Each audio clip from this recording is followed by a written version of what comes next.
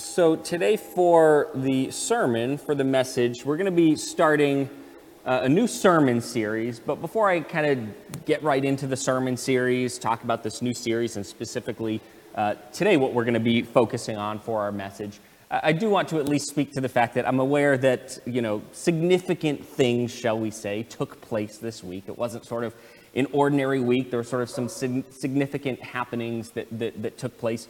And while I'm not going to specifically address those as the whole of the sermon, I didn't want to sort of totally ignore them and set them aside. Throughout the week, I had already sort of thought about and planned out what I was going to preach on, the topic, this whole new series. And then everything sort of went down, and I was sort of thinking about it, praying about it, and should I change direction? Should I, set the sermon series back a week and really speak to all that went on this week and sort of take a look at it and look at it from a biblical perspective, a biblical basis, and do that. And certainly there's great value in doing that, and we've done that at times over the course of this year, where we've been in the midst of an unusual year with an awful lot going on, pandemics and riots and all sorts of things. It's just been an unusual year. And so at times I have sort of said, let's set aside what we're going to talk about this week and sort of focus on that. And so at times there is great value to that, but as I was really thinking about it and praying about it, I just sort of felt God leading me to say, no, don't let that become the focus of the whole sermon, but continue and preach on what you had planned. And we're sort of going to focus on the church here. That's what our sermon series is going to be ultimately about. But nonetheless, again, I still wanted to touch upon this a little bit in the idea that I think oftentimes in the midst of life, and this year's been sort of case in point for this, crazy stuff is going to happen. We live in a broken, fallen world, and stuff is going to come up, big things, whether it's pandemics, whether it's riots, whether it's a nation sort of coming apart at the seams, as it seems to be the case. And again, at times it's worth talking about that directly and taking the time, but I think oftentimes, and this has happened for me over the past year, you can sort of let that become all that's going on, in a sense. It sort of becomes all-consuming, and it can sort of become a distraction. And I speak sort of from personal experience in regard to that. I can get caught up in all of the political stuff and elections and this and that and pandemics and vaccines and masks and what do we think about all of this and so forth. And it can sort of become this distraction. It becomes all-consuming, and that becomes the focus.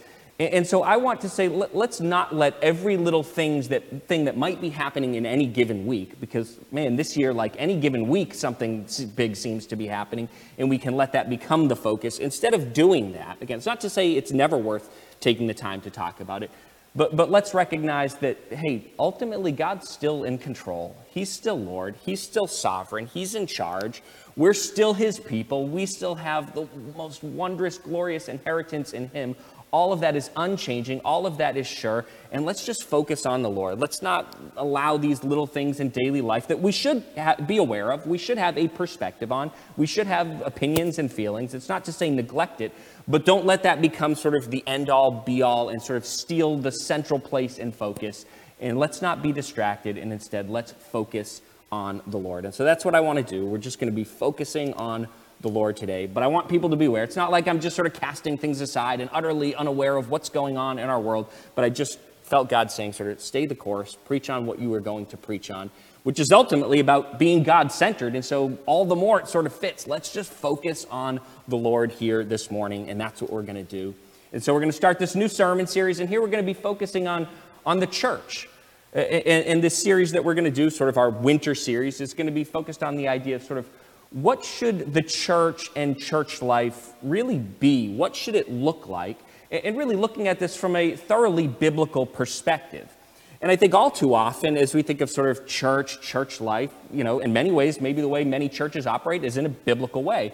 But I think sometimes, perhaps without even realizing, we can just sort of do things because, well, that's just sort of what we've always done as a church. And I'm not necessarily talking about New Hope Chapel specifically, but just churches in general. You can sort of build up your traditions and your ways of doing things, and you sort of think that's just how things should look because, well, that's what we've done, rather than sort of coming back to Scripture and saying, what really should the church look like? What really should the church be? What should church community life really look like from a biblical perspective? And so that's what this winter series is going to be all about. And thinking of today specifically, how are we going to really kick off this series? And we're going to be focusing on the reality that the church is to be God-centered through and through, right? The church is not to be focused on me as the pastor or on you or on anyone else or on anything else. The church is to be focused and centered on God himself. And certainly any church filled with really true believers is fundamentally, right, a big picture going to be focused on the Lord. If we really belong to him, if we really are his, big picture in our lives, God is at the center. He is first and foremost in our lives.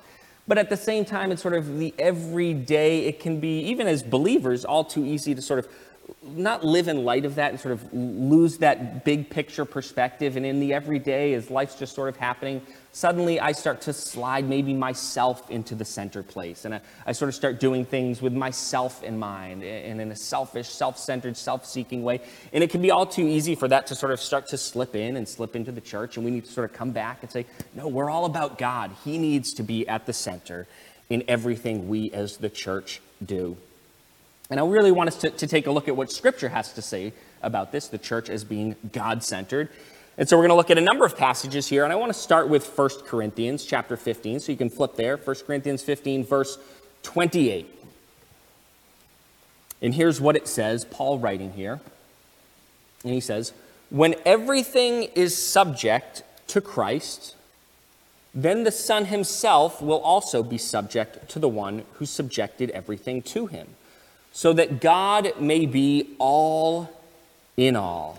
And I really want to focus on the end there. We'll ultimately talk a little bit more about the context and sort of flesh this out a bit, put a little flesh on the bones of this verse. But ultimately it closes here with, so that God may be all in all, right? The idea here is that God he's all in all. He's everything, right? He is the one who is Lord over all. He is God over all. He is the supreme, preeminent one. Everything is all about him. He's everything. It's all about him. It's all for him. To put it another way, in the language we're sort of focusing on, everything is centered on God. God is the center of everything. And certainly, of course, the church fits into the category of everything. And so he's the center of the church as well. But fundamentally, he's everything. He's overall. Everything is about him, for him. He's the center of it all. But you might look at this and say, but Pastor Steve, doesn't it say so that God may be all in all? And does that mean that currently he isn't all in all, and this is saying that this will happen so that then he may be all in all? That's a valid question to go and ask. And the short answer, we'll talk about this in detail, but God already is in his very being all in all. He is all. He's everything. He is overall. He is everything that is, right? He's the fundamental existence and being. Everything is about him. Everything is for him. By his very being, he is. But the reality is that in our present world right now, even though in his being he's all in all, he's everything, he is not always regarded in that way, right? There's still evil and there's wickedness, and he is not always viewed and regarded as all in all. In this whole passage, if we sort of zoom out a little bit, we look at the context, and sort of looking at a few of the verses around here, what's going on is it's talking about when Christ returns, right? Christ is going to come back, and he's going to subject everything to himself. And the reality is already, right, everything is already, even before he returns, subject to Christ, subject to God. It's all under his authority. He's over it all. But again, this idea that sort of currently there's still wicked man out there sort of to some degree running wild. Yeah, the evil of man is still restrained to an extent by God, but man's sort of out there doing his evil thing. There are demons out there doing their evil thing. And so, yes, while they're ultimately under God's supreme lordship, they're sort of allowed by God for the time being to do their evil thing. But when Christ returns in the fullest, most perfect sense, he's going to make them subject to himself. They're not going to be around doing their evil thing. They'll be done away with, cast into hell, receive their just punishment, right? And the kingdom of God will come in all of its fullness and perfection and glory. There'll be the new creation. Everything will be perfect, right? That's what's being spoken. And so in the fullest sense, everything will be brought into subjugation to Christ. And then Christ himself will sort of hand that all over to the Father, right? And in fact, he himself will be subject to the Father. And then that's where then we pick up here, right? So that God may be all in all. So that God the Father might be all in all. So the picture here is, it's not that God in his being isn't currently all in all. He is all in all already. But he isn't regarded or viewed that way perfectly. There are people out there who don't regard God in that way. But ultimately, in the fullest sense, not only will he in his being be all in all, but he will be regarded and treated that way in this perfect new created order when perfection comes and Christ ushers that in. Now I want to speak to here so that God, clearly it's talking about God the Father may be all in all. It's not to say this all in allness, God being everything, right? That's just for God the Father. In fact, elsewhere in Scripture, we see that language of all in reference to Christ himself, to God the Son. And certainly it could rightfully be applied to the Holy Spirit as well. But there's a sense in which here in this verse, in this passage, God the Father, with his sort of unique role and functional role within the Trinity as sort of the functional authority within the Trinity, there's sort of a special emphasis on that all in allness. So it's true for all three persons of the Trinity. There's sort of an added extra emphasis that's being made here in regard to the Father based on his authoritative functional role within the Trinity. But the bottom line is God already is all in all, but ultimately the sort of fullness of that will come in the sense of all of mankind will regard him as such, right? There will be perfection. He'll be regarded in that sense. But bottom line, in regard to what we're talking about, God already in his being, he is all in all. He's overall, he's everything, right? Everything is for him. Everything's about him. He is the center of everything. And that includes the church. So as we think of the church, if God's at the center of everything, well, then he's at the center of the church. And in fact, as we think about it, and we're going to see this in our next passage, it's in Ephesians chapter 1, verses 3 to 6. You can flip there now. What we see is, in regard to the church, even the very reason for being, as we're going to see, for the church here, is centered on God. The whole reason that we even exist as God's redeemed people is ultimately for him. He's the very center and reason for why we even exist as his saved, redeemed people. For him, he's the center of it, and for his glory. And this is what we read in Ephesians chapter 1, verses 3 through 6. Paul writing here again, and he says, "Praise be to the God and Father of our Lord Jesus Christ, who has blessed us in the heavenly realms with every spiritual blessing in Christ. For he chose us in him before the creation of the world to be holy and blameless in his sight. In love, he predestined us for adoption to sonship through Jesus Christ in accordance with his pleasure and will, to the praise of his glorious grace, which he has freely given us in the one he loves." Right, certainly there's an awful lot going on here in these verses, but sort of the theme here that I want to pull out of this that's running through this is the point that, as Paul says here, he chose us, he predestined us for adoption, just sort of to put it simply, he saved us, and we're told for what reason. Well, we're told in verse 6, to the praise of his glorious grace. That's the purpose. Basically, he saved us ultimately for the purpose of him being praised. It's all about him being glorified. And so as we think of the reason the church even exists, the reason, right, we have been saved and made God's redeemed people is ultimately centered not on us, not on me, but most fundamentally on God, so that he might be praised, so that he might be glorified. So our very reason for being, our very existence is ultimately, as the church, centered on God. It's about him. He's the center of it all in every way. And we see that here for the church.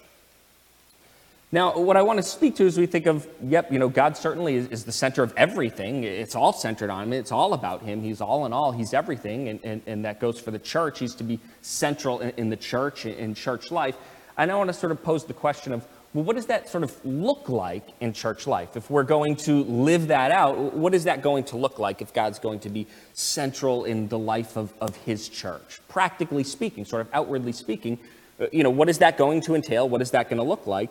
And I'm not going to give an all-exhaustive list of everything that sort of naturally flows out of God being central, but it certainly hits some high points. And first and foremost, I'd say that it's going to look like worship, and worship being central and a priority in the life of the church. If God sort of is everything to us and he's at the center, then we're going to say, we just got to worship him. It's got to be all about him. We just got to worship him and praise him. And so worship is going to be central in the life of a church that keeps God at the center, where he's the focus. Right, and as we think about worship, certainly we can talk about this in the sense of Sunday mornings. We're going to talk about a fuller sense of worship. Other ways, it goes beyond Sunday mornings. But that certainly is part of it, right? That if God's going to be at the center and naturally flowing out of that, there's going to be this sense of we just got to worship him. He's all in all. He's everything. He's at the center. We got to worship him. We got to praise him. And we got to do that collectively, not just sort of each and every one of us on our own little islands living our private lives, but we got to join together as his people and just be lifting him up and worship and praise on Sunday mornings. And in fact, Scripture even speaks to the importance of this. And I'd say, in fact, ever increasingly, we live in a world and a culture, and even sort of filtering into the church, where sort of the mindset, ever increasingly, even in American evangelical Christianity, is sort of this, I believe in Jesus, I understand the gospel, like I've given my life to the Lord, and I read my Bible, I pray, all that stuff. But the whole like going to church on Sunday thing, like that's like not for me. I'm not that interested in it. Kind of like a pass on that one. All the other stuff, fine. I love Jesus, that's great, but just going to church on Sundays, not for me. That's sort of an ever-increasing thing in our world, in our country. And really, this sort of speaks to that issue, and I want to read for us Hebrews chapter 10, verses 24 to 25. And it says, "And let us consider how we may spur one another on toward love and good deeds, not giving up meeting together, as some are in the habit of doing, but encouraging one another, and all the more as you see the day approaching." Right in here, very clearly, any commentary you would read or study Bible would say this is clearly talking about Sunday worship, right? The body of Christ being together and worshiping together. Verse 25 here, where it says, "Not giving up meeting together, as some are in the habit of doing." Already in the life of the early church, you have some saying, Jesus, great, but this like church thing, gathering together for worship, like it's just not my thing. I don't really want to do it. And already we're being told, no, that's not how it's supposed to work. This is important. We are to gather together as the Lord's people and gathers his people to worship him, to pour forth worship and praise. That's part of what should be part of the fabric of the life of the church. That's just a reality. And what that means too, if we're keeping God central and we're keeping worship central, that sort of naturally flows out of the centrality of God.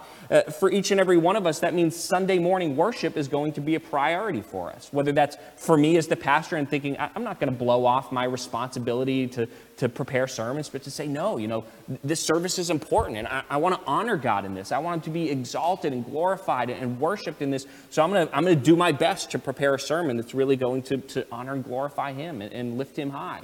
And for worship, as Richard's leading the praise and worship music, that he's going to say, again, I'm not just sort of going to wing it and whatnot, but no, I'm going to do the best that I can to give God the best and lead us as we just worship and praise God. And for each and every one of us, it's going to be to say, we got to be here on Sundays. Not I'm kind of like getting a little tired. It's been a tough week, a long week, didn't sleep well. Sunday morning, maybe the alarm goes off to get ready for church, and it's like, it's just one of those days. Like, should I just sleep in?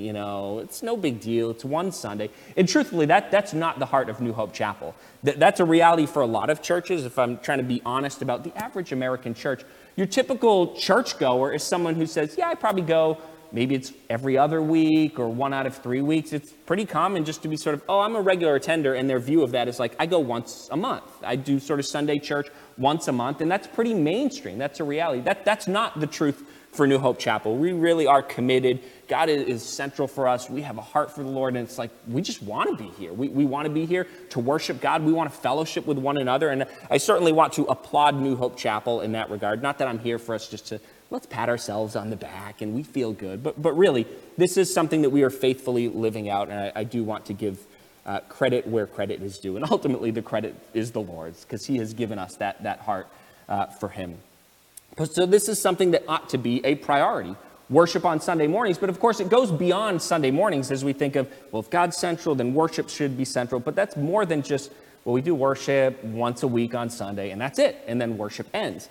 But the reality is it should be part of the fabric of just our daily lives. Even when we're not gathered together here in this place to worship the Lord, even if it's just you get up in the morning and then I'm going to have my quiet time with the Lord. And in that time with the Lord, you're just like worshiping him and praising him. Maybe you're literally even singing songs of praise to God, turn on some Christian music, worshiping him, or just from the depths of your heart as you're reading scripture and praying, you're just worshiping God deeply from your soul.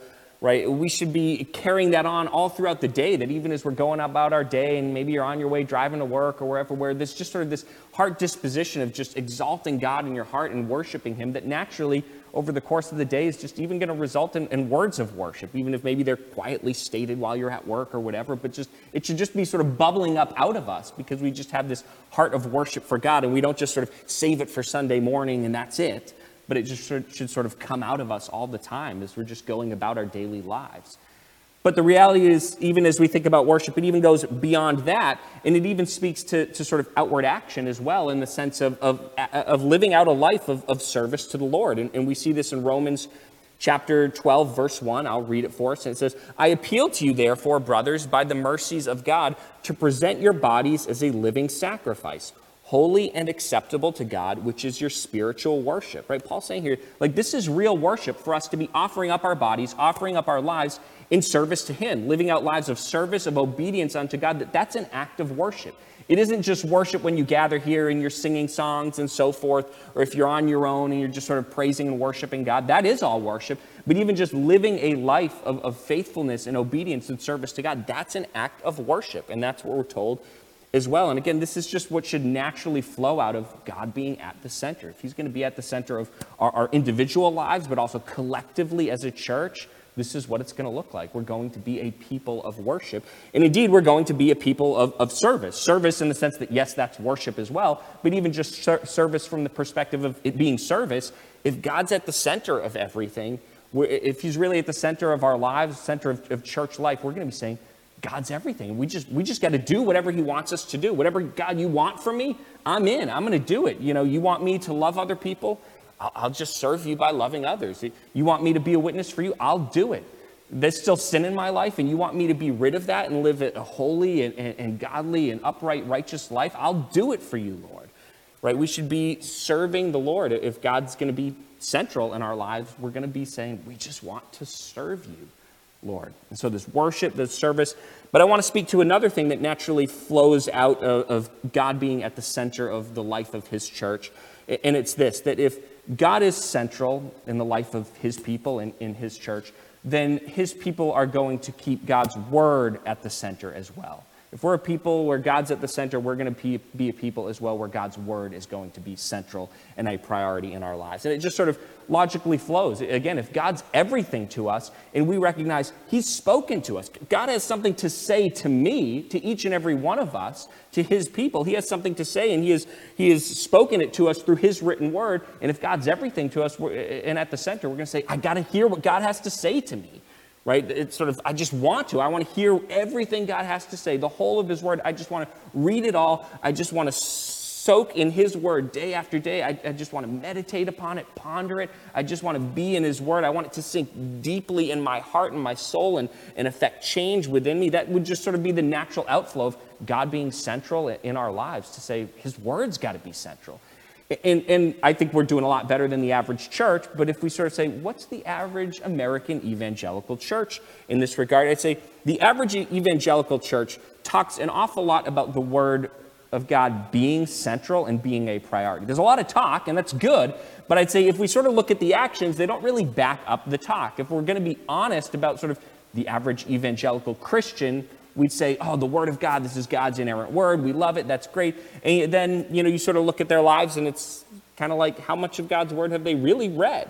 It's something that, in all honesty, it's sort of perplexing to me, but your average American Christian believes this is God's inerrant word, and yet they've only read sort of a sliver of it. And that perplexes me. It's sort of, they'll read all sorts of other novels and so forth, and yet then they can't really make that much time for God's word. The one book that really matters, maybe it's sort of like, well, I've read like John or another gospel, and, Romans and a few of the epistles and all those like sort of favorite verses that people have. Like, I know those and a few Old Testament books, but it's sort of like, why haven't you read the whole thing? And for people who've been Christians for decades, had plenty of time to read it, and still it's like they've only read some of it, no big deal.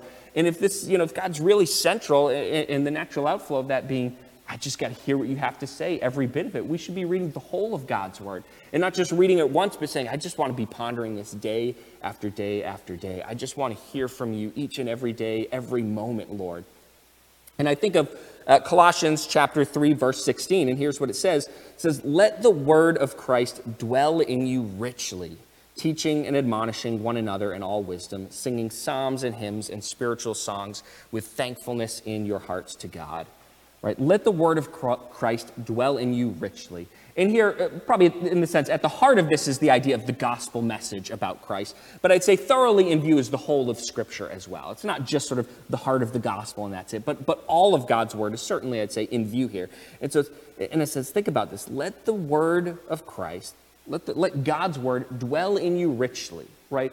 That's what should be a reality for us, where God's word is just so richly dwelling within us. It's not like I've read a few of those verses that are important and, a couple books, and I kind of get the sense of it that I don't need to read the rest, no big deal. But it's, no, this word of God, it means so much to me, and I just want to be in it all the time, and I just want to be saturated with God's word. I want it to dwell in me richly, where I'm just like pondering it and reading it all the time, and it's sinking deep within me, that I'm not just sort of hearing it and reading it, but I'm taking it to heart, and God's using it to bring transformative work in my life and my heart deeply within me, right? That's what the church should look like. That's what should be lived out in the church, where, again, if God's central, his word's going to be central in the life of his church, and we're going to have God's word dwelling richly within us.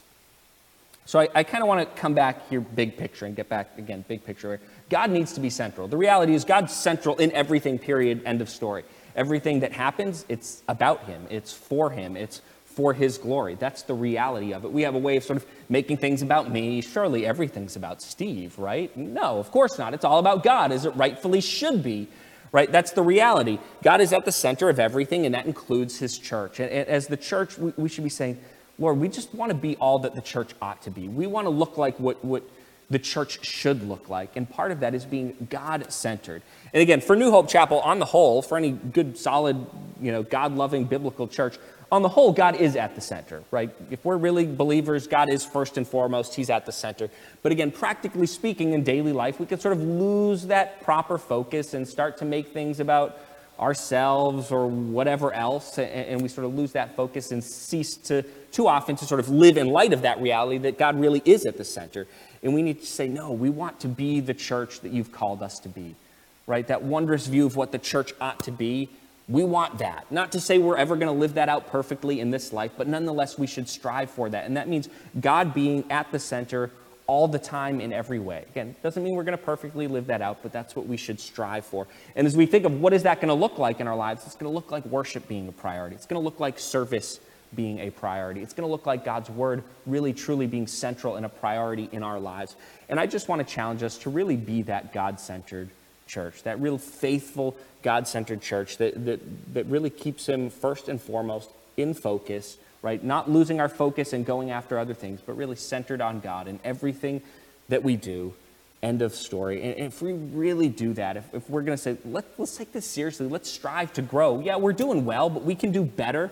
Let's strive to grow in this regard.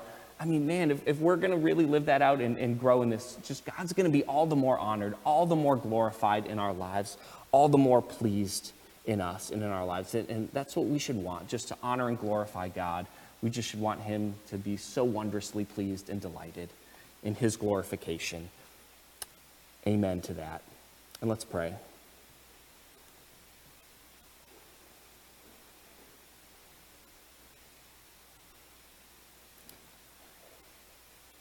Lord God, you are truly at the center of it all. No qualification needed. Everything's about you. You're everything, all in all. And you need to be at the center of your church. We should be living in light of that. And certainly on that, the whole, that is our heart's desire. That is a reality for us, big picture. But we know we failed to live that out perfectly. But we want to be all that your church ought to be. And so we pray, Spirit, that you would just grow us, mature us, help us to keep you, Lord God, at the center in everything. As we go about our daily lives, as we're gathered here in church, as we go home and we're with our families, as we're in our neighborhoods, as we head to work, wherever we are, may we be keeping you at the center. And may that look like worship being central in our lives on Sunday mornings, but even each and every day. May that look like service being central in our lives, with you at the center saying, Lord, we just want to serve you with all that we are and all that we do. And may it also look like us being rooted in your word, just running to you, to your word, just delighting in it, soaking it up, being changed by it. And may we just be that church that we ought to be for your glory, centered on you, of course, Lord, ultimately, that you might be lifted high and praised and glorified in it all. In Christ's name, amen.